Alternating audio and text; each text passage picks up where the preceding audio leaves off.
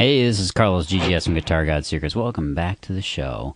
What do we have for you today? Yes, we've got some cool stuff today. We've got legendary tricks, jaw-dropping tricks that will make your friends go, holy crap. You can play, man.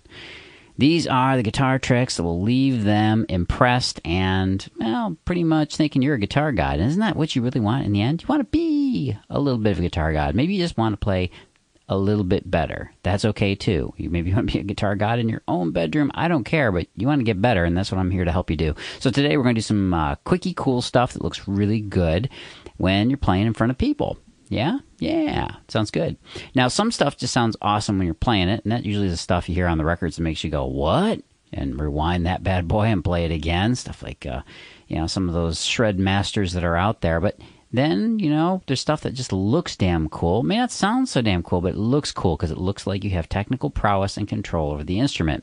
And that is ultimately what we're talking about here. So, in the key of E minor, let's do this bad boy, shall we? It's the opening lick I started out there with.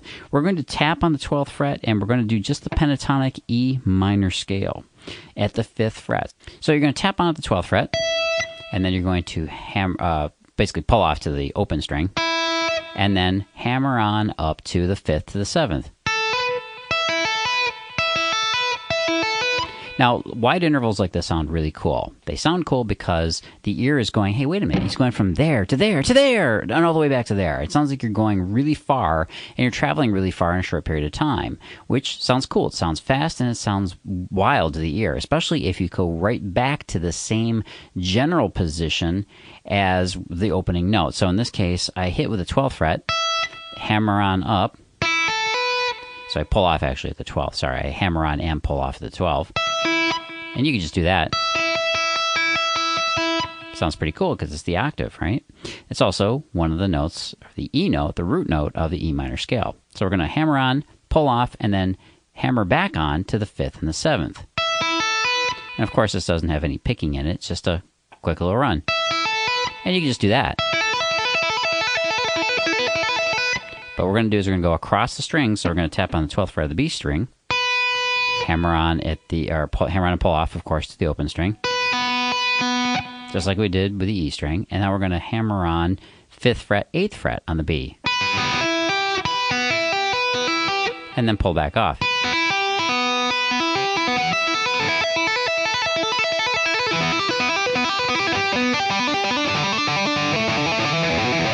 So we're basically going across all 6 strings in the pentatonic scale at that fret. Now, if you're not familiar with what that position is, it's the 3rd position of the pentatonic scale, and here are the notes. 5 to 7, 5, 8 on the B, 4, 7 on the G, 5, 7 on the D, 5, 7 on the A, 5, 7 on the E. Okay, so you could do just those strings without even hammering on.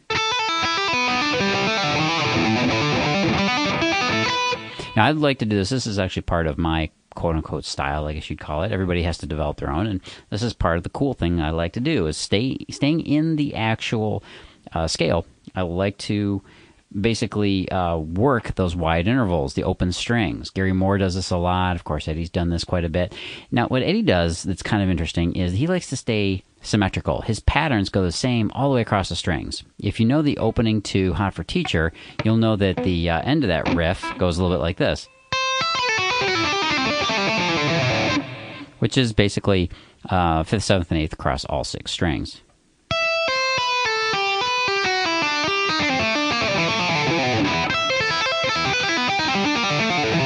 Which you could do with an open string too, which is kind of cool. So there's all sorts of options right around there on the 5th fret. Now, the Hot for Teacher is primarily in F sharp minor, but that sequence he does is kind of symmetrical. And it's the same thing with the opening riff.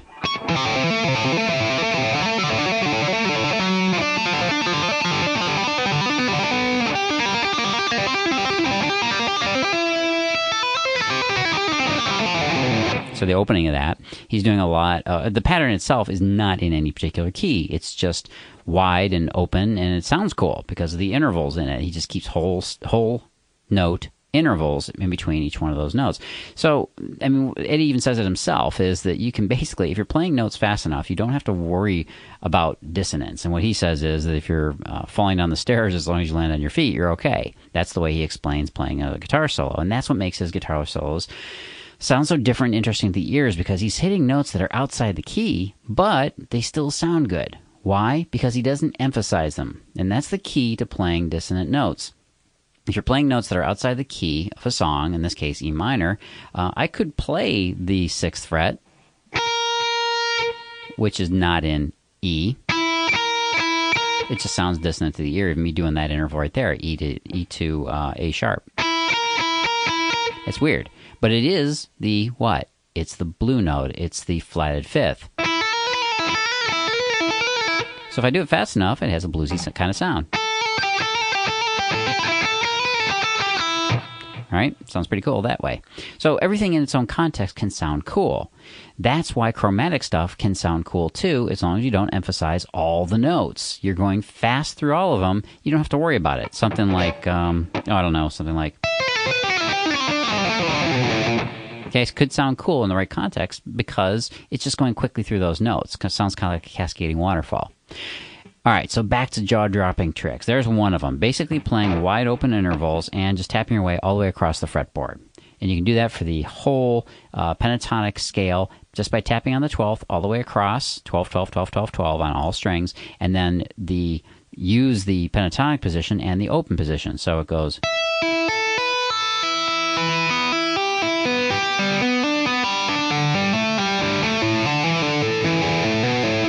So there you go.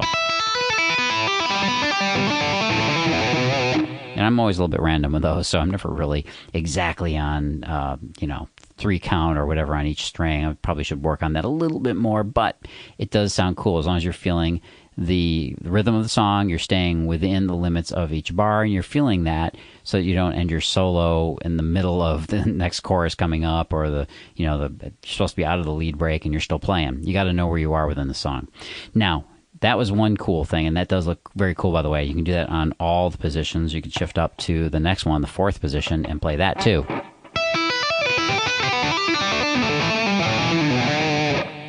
And you could even do some sliding stuff, and that's what I'm going to tell you to do next. This kind of builds on last week, is you tap and slide your finger all the way up the frets, and you kind of pull off at an undetermined location. You just pull up somewhere high on the neck. So it'll sound something like this.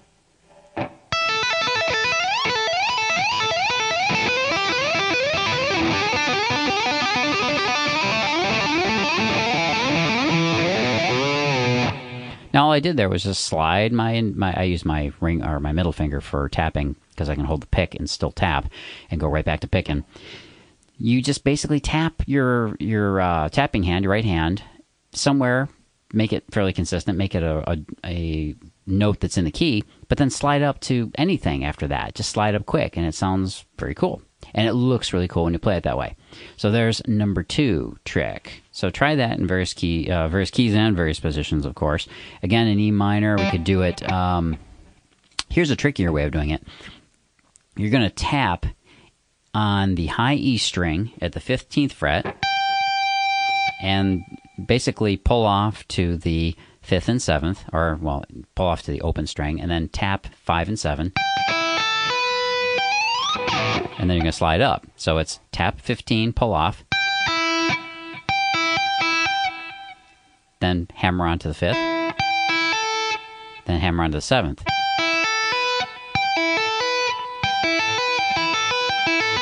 Now what am I doing? I'm tapping actually the notes at the end of the first position, or if you'd like to look at it this way, it's the start of the second position pentatonic notes. And those notes are, of course, going across the strings from the high E down to the low E. High E would be 15th fret, B would be 15th fret, G would be 14th fret, D would be 14th fret, A would be 14th fret, and low E would be 15th fret again. Okay, so those are the frets you're tapping with your right hand, and on the left hand, you're just doing that same third position pentatonic I just told you about, which is 5-7, 5-8, 5-8, or 4-8, 4-7, 5-7, 5-7, 5-7. And I was kind of picking that with my tapping finger. So here it goes. Here's what it sounds like.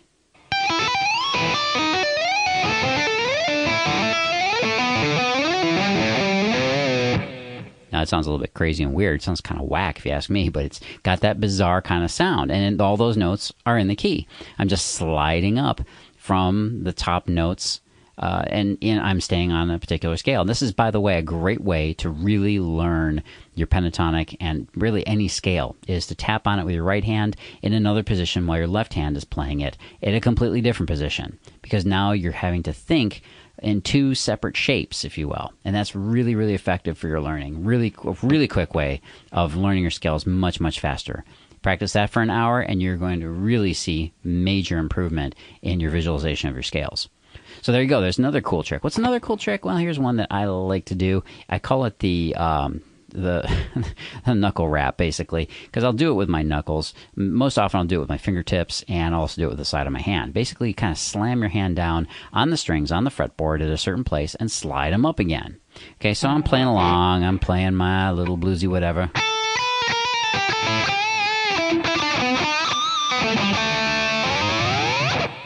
And what I did there was I just knocked my knuckles on somewhere around the 10th or 12th fret and just slid up the strings. You can do this with just the tips of your fingers. You can do a double stop. So again, I'm at the third position pentatonic E minor. Those notes there. So I'm playing along. And I just tapped my finger on the 12th fret and did a little double stop slide. So I'm hitting two strings and sliding them up.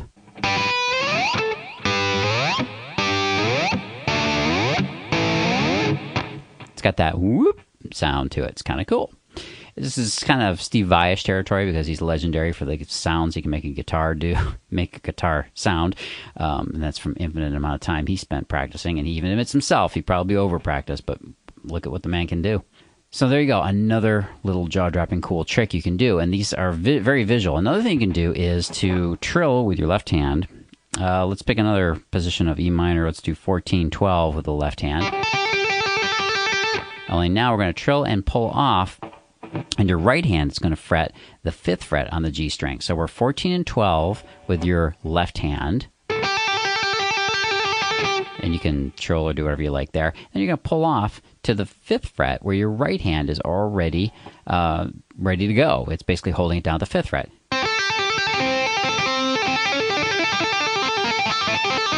And all I'm doing there is I'm sliding my right hand up and down. And you can do this in key or chromatically. It doesn't matter. You can do...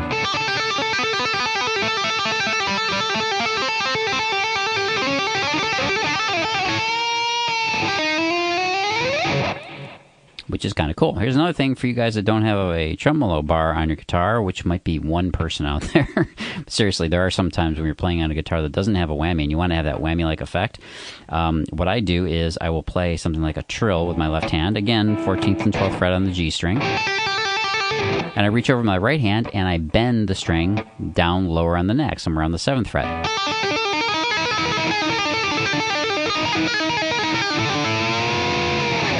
Which is another cool effect. I've done that on several things.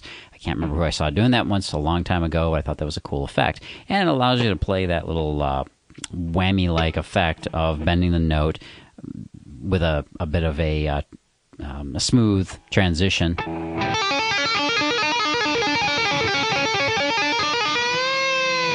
And it sounds pretty cool. So there you go. Some of those are some really cool visual tricks, especially when you can be moving and crossing your arms like that, because people aren't used to seeing guitarists do that. They're used to seeing left hand playing fretted notes, right hand picking away and strumming away. When you switch them up like that, it's going to look pretty cool, especially if you can cross positions with them. So there you go. Some cool jaw-dropping tricks. I'm going to give you more of those coming up. Yes, so stay tuned because I got some cool stuff to show you. Before I go, I want to leave you with some tips. Last week I talked a bit about how to buy stuff on the internet, and I'm going to give you some more tips and tricks for doing that right now. First of all, you want to stay within your budget because, like any aspiring guitarist and musician, you probably don't have a whole lot of cashola to spend. If you're lucky, you do, but if you're not, well, maybe you need to be on a budget, and that's fine. You got to get good stuff too. So here are some of my rules. Number one, always buy used stuff if you can. This is kind of the golden rule of guitarists buying gear. You'd be amazed at what you can find and what you can afford if you don't mind that somebody else had it before you. All right, great guitars and amps can be found on the used market for, less than half of the retail price. And the best part is if you pick up a guitar that way, it's already set up and ready to play and broken in. Number 2 is research stuff on the internet. One of the ways I forgot to tell you that you need to research if you're looking for equipment is, number 1, look up the manual on the internet. Now all these PDFs are published on the internet. Just do a Google search of the name of whatever it is and the word manual or PDF for Adobe's PDF format. Try that out and see what you find, because reading the manual for the thing you want to buy will tell you a lot more about whether you want to get it. In some cases, it tells you about cool stuff you didn't know it could do, and that just clinches it and you're going to buy it. And the other side of it is sometimes you read about something that's a limitation and you realize, oh crap, I'm so glad I didn't buy this because it can't do what I need it to do. I've had that happen, and it's cool to be able to figure it out before you went and bought it, and then you have to put it up on eBay because you can't send it back. Another thing to do is to look up images of it in Google image search. Look at the front, look at the back of equipment, especially rack equipment. You can see what it's got in terms of jacks and buttons, and you get a real feel for it that way. So look at images of the item that you want. Number 3 tip for you is don't be afraid of cheap alternatives. There are a lot of things out there that are really pretty damn good. There's that saying, you get what you pay for. Well, it doesn't always apply in things like guitar pedals. If you've ever tried a guitar pedal, sometimes you can find some pretty whacked out stuff out there, some really freaky pedals that sound just great. And you'll see that some of the musicians out there have found their equipment that way. So do it that way if you can. Jump on eBay, do a search for distortion pedal, and see what you come up with. You're going to find some stuff you didn't even know existed out there. That's how I found a ton of great distortion pedals when I was actually researching to get my sound. And I wanted the best sound, and I tried a ton of pedals. Got some off of eBay. Some of them I had to put back up and resell, but I didn't even know they existed until I did a search out there. So use eBay that way. Great research marketing there, and just a great way to find good stuff. And of course, know your stuff and go and look in places you wouldn't look normally. If you see a guitar or a garage sale, rather, go stop off and take a look. You never know. Some guy might be dropping some cool stuff on the table you wouldn't have found if you didn't go looking. And if you read any interviews with guitarists and other musicians, you know that they find stuff that way. They found guitars that way. They found some pretty whack stuff in garage sales and hard to find places, So flea markets even. All right? So some great tips for you there to find good stuff. And if you want to get better playing, you know what to do, don't you? You got to go over to GuitarGodSecrets.com. Go on over there right now. Get your free training video on the #1 practice hack. I'm going to have more of those cool tips for you very, very soon, so go on over and get that. But most of all, you're going to be getting on my newsletter, and you're going to be finding out cool stuff. I'm not going to spam you because that's a douchey thing to do, and I wouldn't do that to you. But there's some great stuff to be found, and I'll be letting you know about some of these videos before anybody else. So get on it. Go on over to www.GuitarGodSecrets.com and get your #1 free practice hack. GuitarGodSecrets.com/video if you really want to get down and dirty with it. I got the offer sitting right there waiting for you.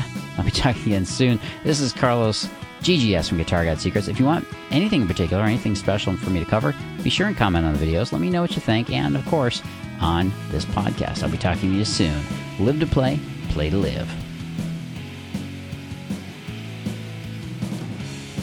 GuitarGodSecrets.com, Guitar God Secrets podcast, and YouTube content, and all content herein is copyright Morpheus Productions, LLC. Feel free to contact Carlos at GuitarGodSecrets.com. We welcome your comments, suggestions, and questions, and your donations. Live to play, play to live.